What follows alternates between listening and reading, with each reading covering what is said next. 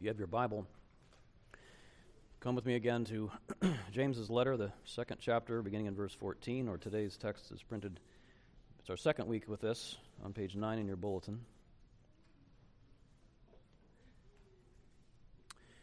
Here again, this remarkable passage. What good is it, my brothers, if someone says he has faith but does not have works?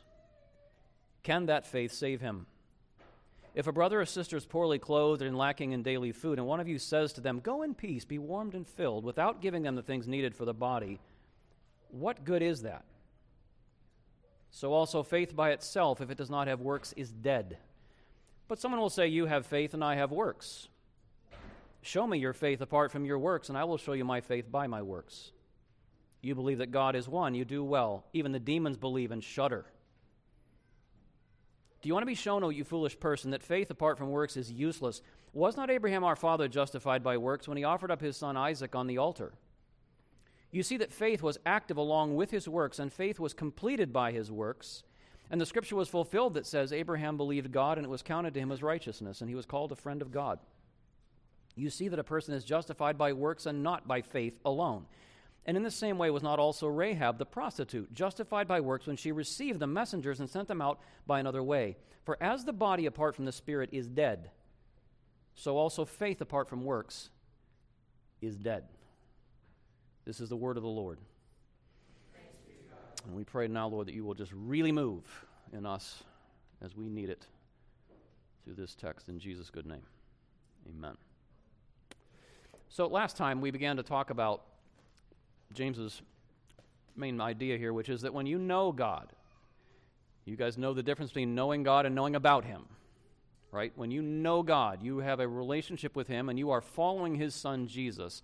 James tells us your daily life will, as surely as growth follows life, your daily life will be full of good works if you truly know and trust in God. Your life will begin to be filled with mercy, with giving mercy and forgiving mercy. And James is saying to us here that that's not necessarily true if you're just religious. You know, you can say you have faith. You can end up having what I called last week cadaver faith or zombie faith. You have religious form in your life. You know, you come to church, you do your, Christian thing, but somehow your life priorities, the stuff that actually drives your everyday living, just does not translate into loving people like Jesus loves people. And James says if you're a person who says all of the religious talk and you do not do the works of Jesus, you do not love people the way Jesus loves people, then that is not a faith that will justify you before men, and it is not a faith that will stand in God's final judgment. Very serious stuff. Now, it's 2021, and I must say, I think I would be remiss if I came to this text that tells us that faith without works is dead, and I never asked the question, if you and I are responsible as those who are doing good works, are we responsible for what is called social justice? Social justice. That is a major buzzword right now. All over social media, all over all kinds of, it's just social justice. It's a huge topic. Very poorly defined sometimes. What do I mean by social justice? Are we responsible as Christians for social justice? By that I mean, are we responsible as Christians to stand against societal arrangements? So not your individual life and my individual life so much for a moment. Are we required by Jesus to stand against societal arrangements that promote and in some cases perpetuate oppression, poverty, destitution, degradation, these kinds of things? Are we responsible for social justice to stand against these societal arrangements? Because, you've got this opening illustration. So what if this sister who comes and knocks on the door of your house, it's not just that she doesn't have food and clothing. You find out she doesn't, as the text says, she's poorly clothed, she lacks daily food. But what if this sister actually, there's more to the story. She is in need of food and clothing because she is a single mom who lives in a government-subsidized housing project where the rent is being steadily raised by the landlord because in cahoots with the town authorities, what this landlord wants to do is eventually drive all the tenants out, demolish this place, and build a gigantic shopping complex that's going to bring in all kinds of money for the landlord and will really benefit the town. And you find out that's the actual backstory here. Is it enough to say to this lady, here's some cans of soup and a sweater? Is that enough? Is Jesus like, good, you didn't just say be warmed and filled, you gave her some soup and a sweater, you're good, you've done your Christian duty. Is that enough? Can we stop there? It's Father's Day, does this woman actually need something more than just a few goods? She maybe needs a kind of father-like figure, because I can tell you, if this was my daughter, I wouldn't be just giving her soup and a sweater. Well, I've got about 25 minutes, and this is a highly contentious topic, probably most likely in my entire pastoral career to get some rotten tomatoes thrown at me today, which is, I suppose, as it is. I just really want in these few minutes to give you some introductory notes toward what I hope will be a profitable discussion. I want to start with the brother or sister language there in verse 19. If a brother or sister is poorly clothed, doesn't have enough food. Because that brother or sister language is obviously family language, and as family comes to mind, it reminds us of the very first social context in which you and I encounter what I'm going to call the problem of the common good. The problem of the common good. How many of you in this room have heard the term the common good?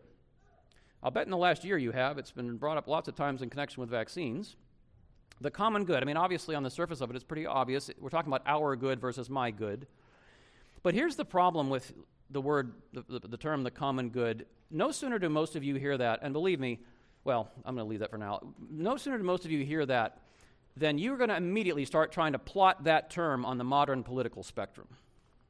You immediately hear the term common good. I know this because I've been talking to you all for the last year, and boy, have I learned some things about you guys. You immediately start plotting terms like that on the modern political spectrum, this miserable spectrum we now have in the North American context at least.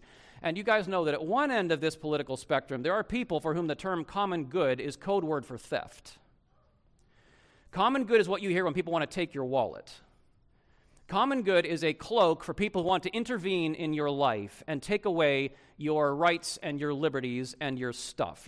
On this end of the political spectrum, people are going to say, you want to talk about the real common good? Leave me alone and just let things play out in our society. The main idea at this far end of the political spectrum is non-interference. Thank you very much. And what you'll hear at this end of the political spectrum is that any notion of the common good being mandatory, you can talk about the common good and we should all, be loving and neighborly and all that, fine. But the minute you say the common good is a kind of mandate, you're a Marxist.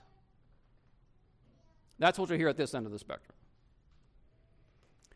On the other end of the spectrum, this pathetic political spectrum we now have, is a very different mindset. And on this end of the spectrum, people are looking out and they see whole swaths of our society today as enemies of the common good.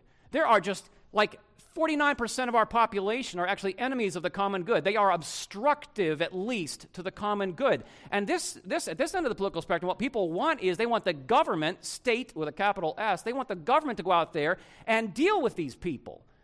Take their money.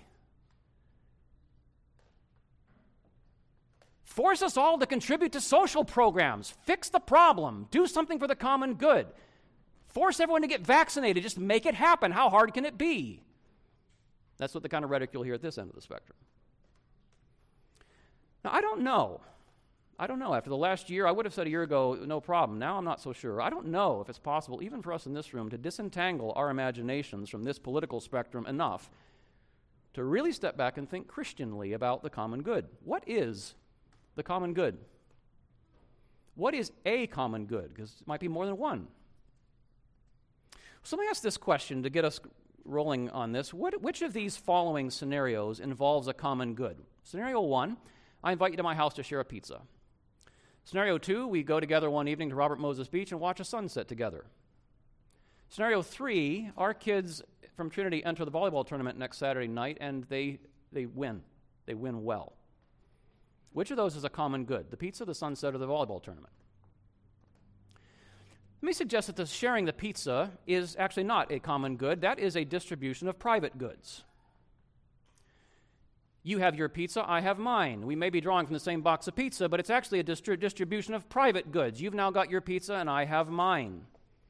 And it doesn't take a whole lot of imagination to see that in that scenario, which is actually not a common good, you've got a situation where things could get really competitive because all of a sudden you've got 3 slices of pizza and I've got 2 and we got a problem. That's not a common good. That's a collection of private goods in the same box.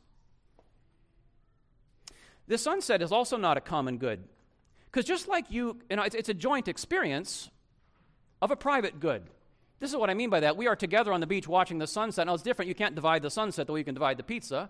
It's just one good. But your enjoyment of that sunset is a private good, because just like you could eat your pizza alone, see, there's nothing that really changes about the pizza by eating it alone or with other people. It's just a private good. And the same thing with the sunset. You can enjoy it with me, but the reality is the sunset's still the sunset, whether I'm on the beach with you or not. It's a private good. We just happen to be sharing that private good jointly. It's not a common good. You could watch the sunset alone. Now, the volleyball tournament's very different, because winning that volleyball tournament is a good that each player on that team can experience only through their shared life. You can only experience that win through your shared life. That's a true common good. And it reflects something that I believe is now largely missing from our political imagination in North America, and that is situations where we live together what none of us could live alone. Where the fact that we are sharing life means we are now living in a way that we could not live alone. You could enjoy the sunset on your own, you could have a pizza on your own, but you cannot win a volleyball tournament alone. That only comes through the shared life. A common good is where you and I flourish together, flourish by being in the same life in a way that we could not flourish by ourselves. Each player on that volleyball team is going to win that tournament only insofar as we win the tournament. Apart from the common good, there is no individual good. And the more we win, the more we roll through the tournament, winning game after game, the more each of us individually wins. And so in a crazy way, in that scenario, what you realize is every single member of that team is actually living and sharing the best performance of each player. That star over there who can bump set spike by herself, I'm glad she's on my team, because you know what? We win together. We stand or fall together. That's the common good. Our lives are joined now. We have been forced out of the toxic, keep your options open individualism that thinks of the common good as the fact that we all shop at the same store, which is basically how the North Americans think about the common good. We all shop at the same store. A healthy family is a common good. Today's Father's Day. Our family flourishes insofar as the family flourishes. My relationship to my father-child relationship with Katie, Andrew, Kent, and Brian, I flourish as a father only insofar as my kids are flourishing and our relationship is flourishing. I can never say, you know what, today I think I'm actually just going to go be a father by myself. That is impossible, because the very nature of flourishing as a father is the common good. That's what a family actually is. The common good is not standing around a pile of resources and fighting over the pile of resources. That's not how families work. My house is not a pile of resources, and we all just kind of get up in the morning and fight over that pile of resources, although I do know families that function like that. In a healthy family, the common good means we are sharing life in such a way that the more my wife and children are blessed, the more blessed I am. That's a common good. And those individual common goods that we find throughout the world, individual families and so on, particular families, particular teams, particular common goods, they are just pale shadows of a far greater reality, which I'm going to call the common good. The, not a common good, but the common good. Because let me ask you guys a question. And I know it's a little warm in here, so stay awake. As a creature that God made, what's your ultimate good?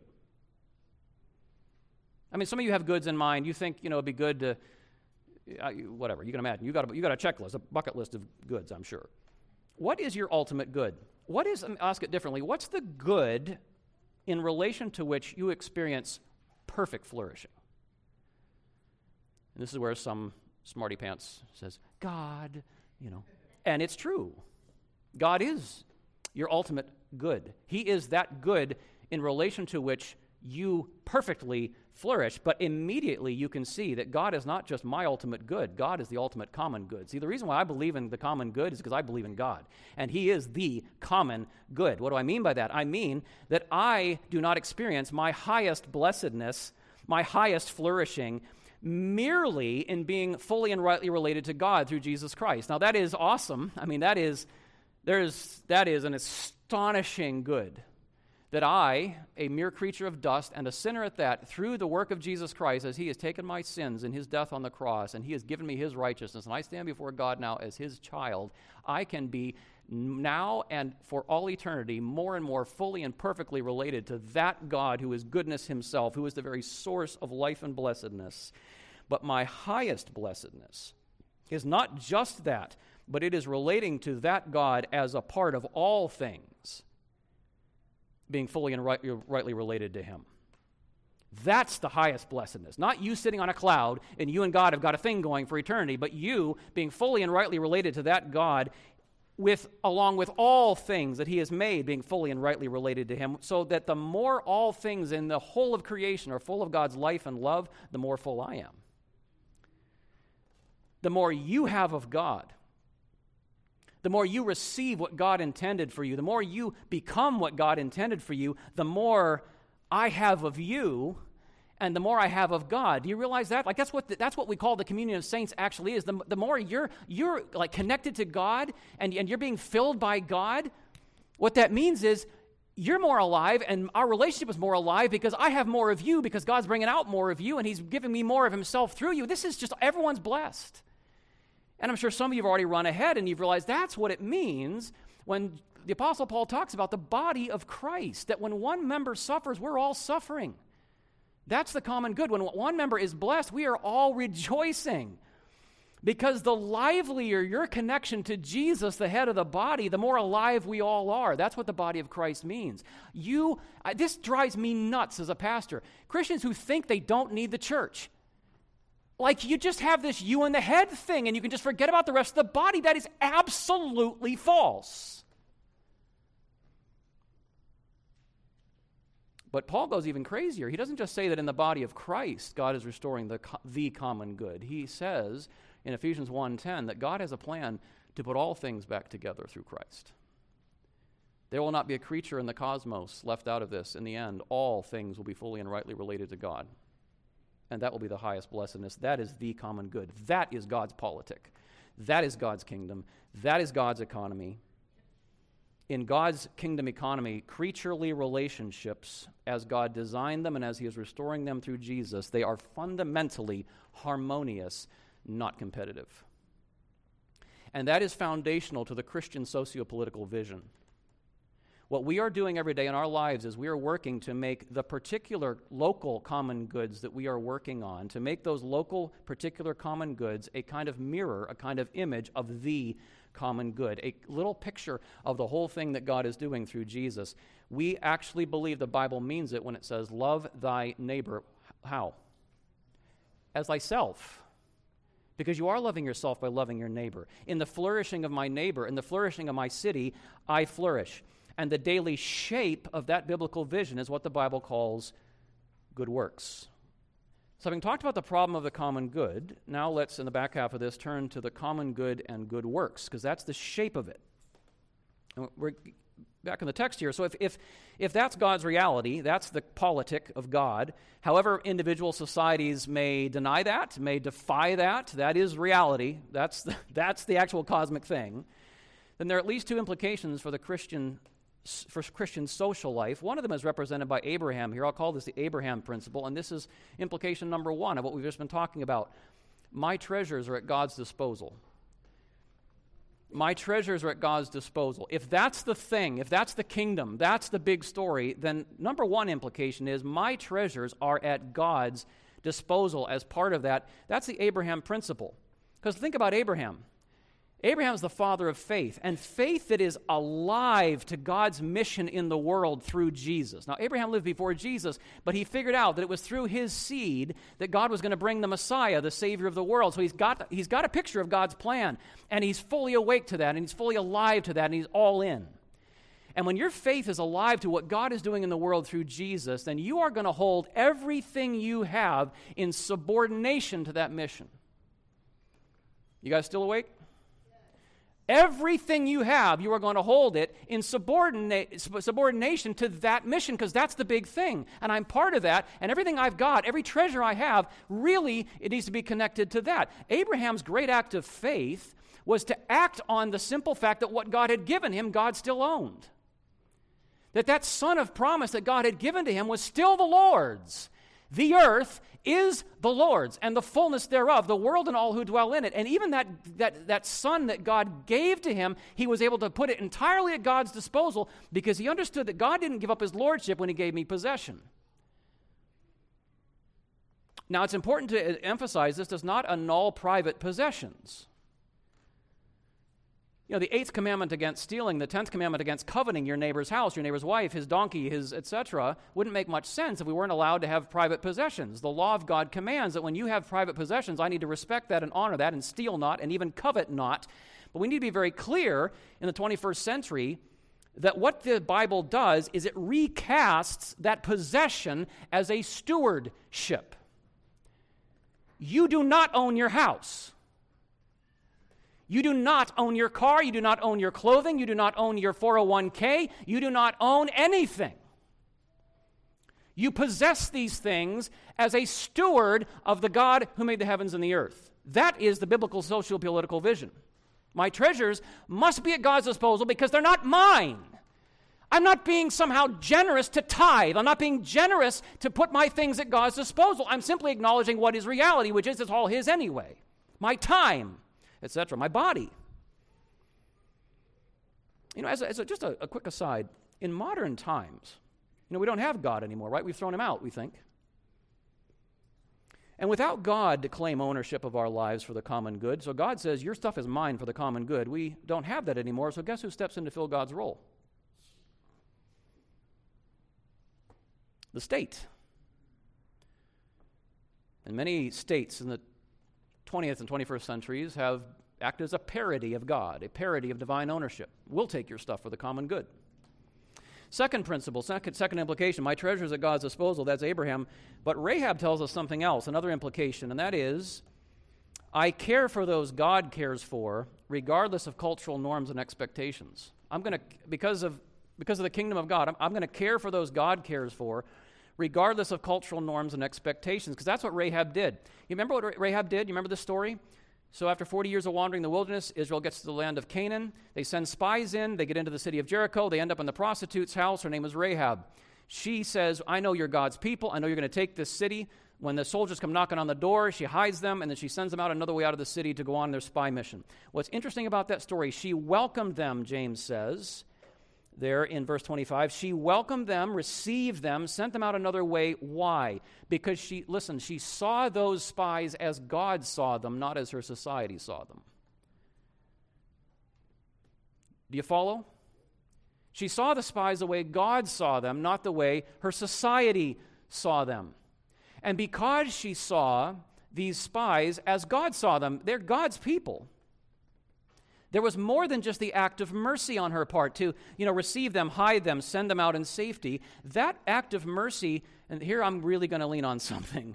That act of mercy, that gift of charity, if you like, was just the first step toward a common life she wanted to share with them. Because you remember the whole point of this is she says, when you come back and you take the city of Jericho, I'm going to hang this golden cord in my window, this scarlet cord in my window, and I want to come, you're going to be my people. Your God is my God. So this act of mercy was just the first step toward a true common life with them, a common good. And that fits James's larger point in this chapter and in the book as a whole, which is he is trying to move his readers not just to give donations to the poor, but to view the poor as brothers and sisters, as those with whom you share a common life that could even be described in family terms. They belong to you, you belong to them. In the language of the Old Testament, beloved, these are your neighbors.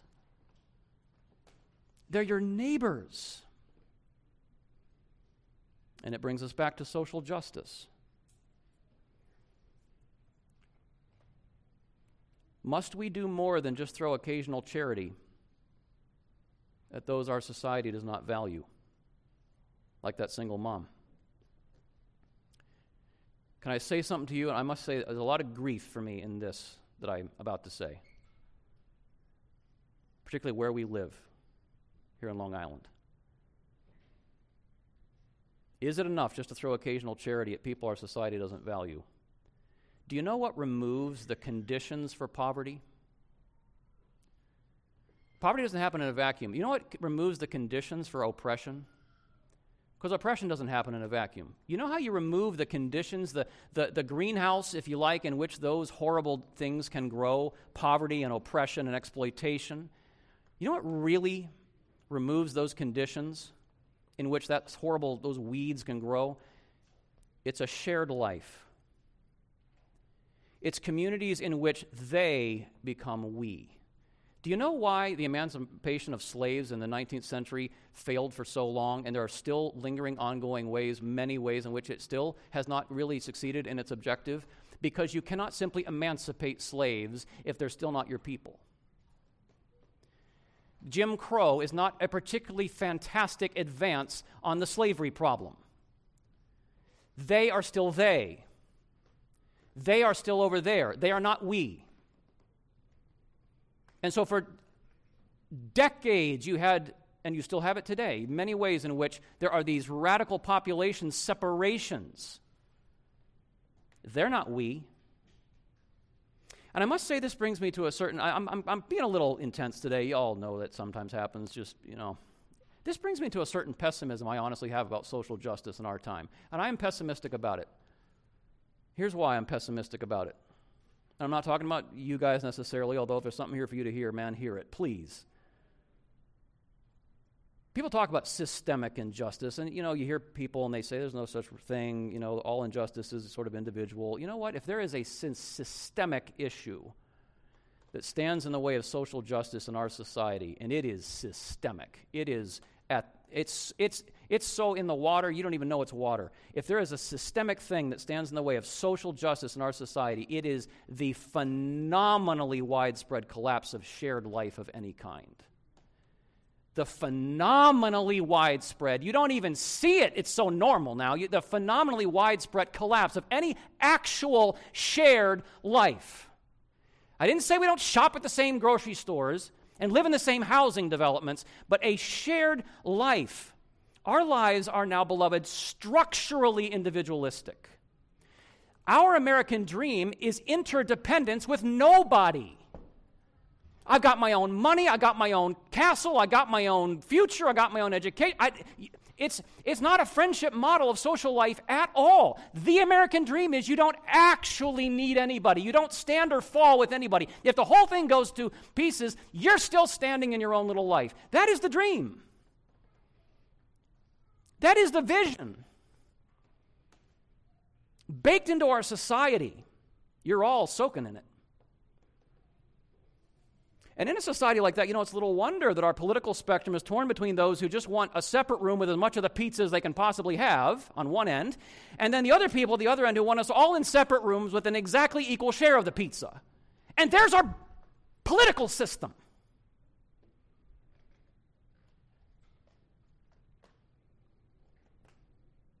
Gets right down into our living places. You all think you live in neighborhoods. You don't. You live in housing developments. The very structure of Long Island housing developments, they are not neighborhoods. It enculturates us to prioritize personal lifestyle over shared life. You know what a neighborhood is? Neighborhood is where if somebody moves out, there are major problems in the ecosystem. The problem in Long Island is there are no ecosystems. You can move in and out of your neighborhood, no one never know the difference. The next one moves in. That is not an ecosystem. It's not a neighborhood. It's a housing development. You share a general location. It is not a shared life. And it's right down to our housing. The suburban ideal is keep them out. Happy to send you some awful documentaries about how racist that was mid-century, if you want to just talk about the racist angle. But the reality is suburbia on this island, much of it was built with the idea, keep them out, whoever they are. It's not all racist. It could be other things. Keep them out. Especially the undesirables. Charles Marone, whose book, Strong Towns, man, I encourage you to read it. Strong Towns. He says, listen to this. This is an indictment. He says, the only common cultural practice consistently reinforced by the structure of the places we have built today is consumption.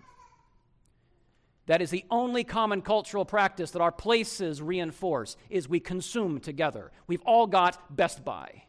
Thank God. That is not a shared life. And you add to this virtual culture, which enables us and enculturates us all to be completely individualistic wherever we physically are. The glorious thing about my phone is I can get away from any of you in a moment's notice. Just give me my phone. And I am independent once again. This is now normal, and let's be honest, beloved, we like it. We like it. We are addicted to the very individualism that is killing us as a society.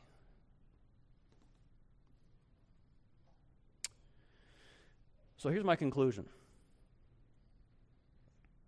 Cheery stuff, this, I know. It's serious. It's a mess. 2 suggestions for following Jesus toward better things, if you're interested. If you're interested, because individualism is comfortable. I had to ask myself, Lord, am I ready to step into this stuff? Here's a couple suggestions. We could talk more. I hope we will. Number 1, go find some disadvantaged people and invite them to your table. Just start with that. Go find some disadvantaged people. I'm not talking down at them and saying that there are people in this world who are disadvantaged. Go find some of them. You know them, I'm sure. Invite them to your table. Just have them into your home. Fathers, it's Father's Day. Take the lead in this. Just open your home, open your table, have them come sit down and eat and drink with you, because, hospitality is by definition sharing life. What was once mine is now ours. And can I just say, without a shared life, rearranging resources will not produce justice or peace. There is this moronic notion in our political life, you've just rearranged resources more, somehow that'll produce justice and peace. No, it won't without a shared life. No, it won't without actual relationships. No, it won't without communities. It has been tried. It has failed. But don't talk about people who think that way if your home and your table are not open. Second thing, learn to make things and do things, and then go show others how to make and do those things. It strikes me that the Apostle Paul, we're told this, why? He was a tent maker.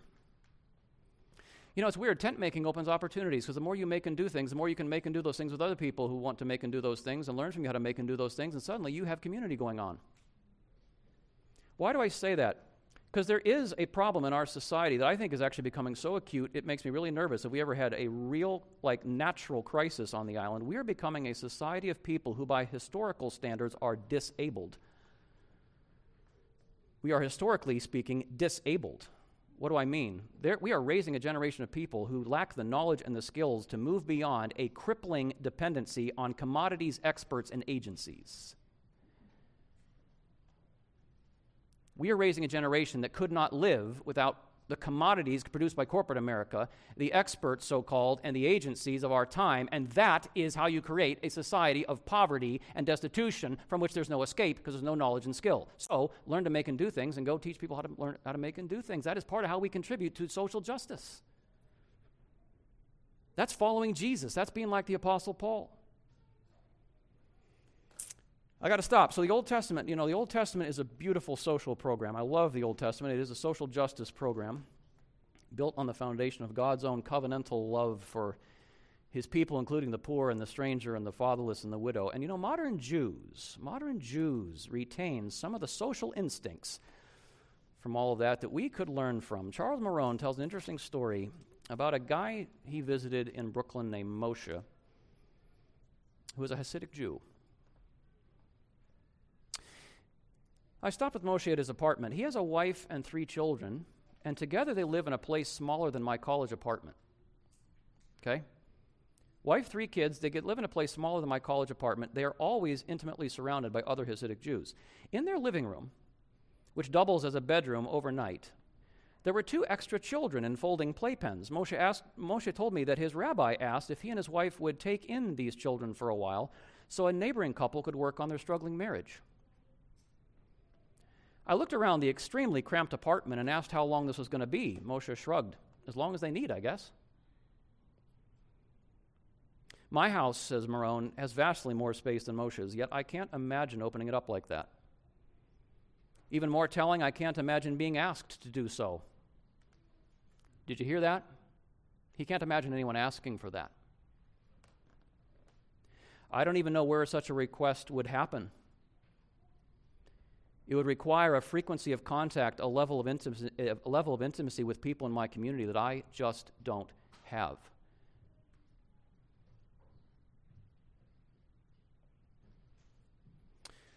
Only Jesus, I think, might push it even more strongly.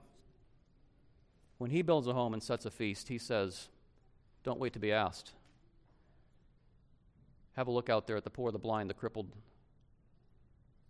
the lepers. Go compel them to come in. That's social justice. That's following Jesus. Amen. Make us salt and light, our Lord, we pray, in Jesus' good name. Amen.